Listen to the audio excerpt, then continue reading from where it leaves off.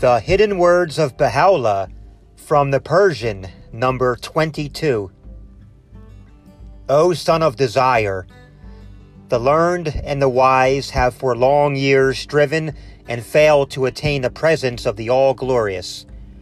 They have spent their lives in search of him, yet did not behold the beauty of his countenance. Thou without the least effort didst attain thy goal, and without search hast obtained the object of thy quest. Yet, notwithstanding, thou didst remain so wrapped in the veil of self that thine eyes beheld not the beauty of the Beloved, nor did thy hand touch the hem of his robe. Ye that have eyes, behold and wonder.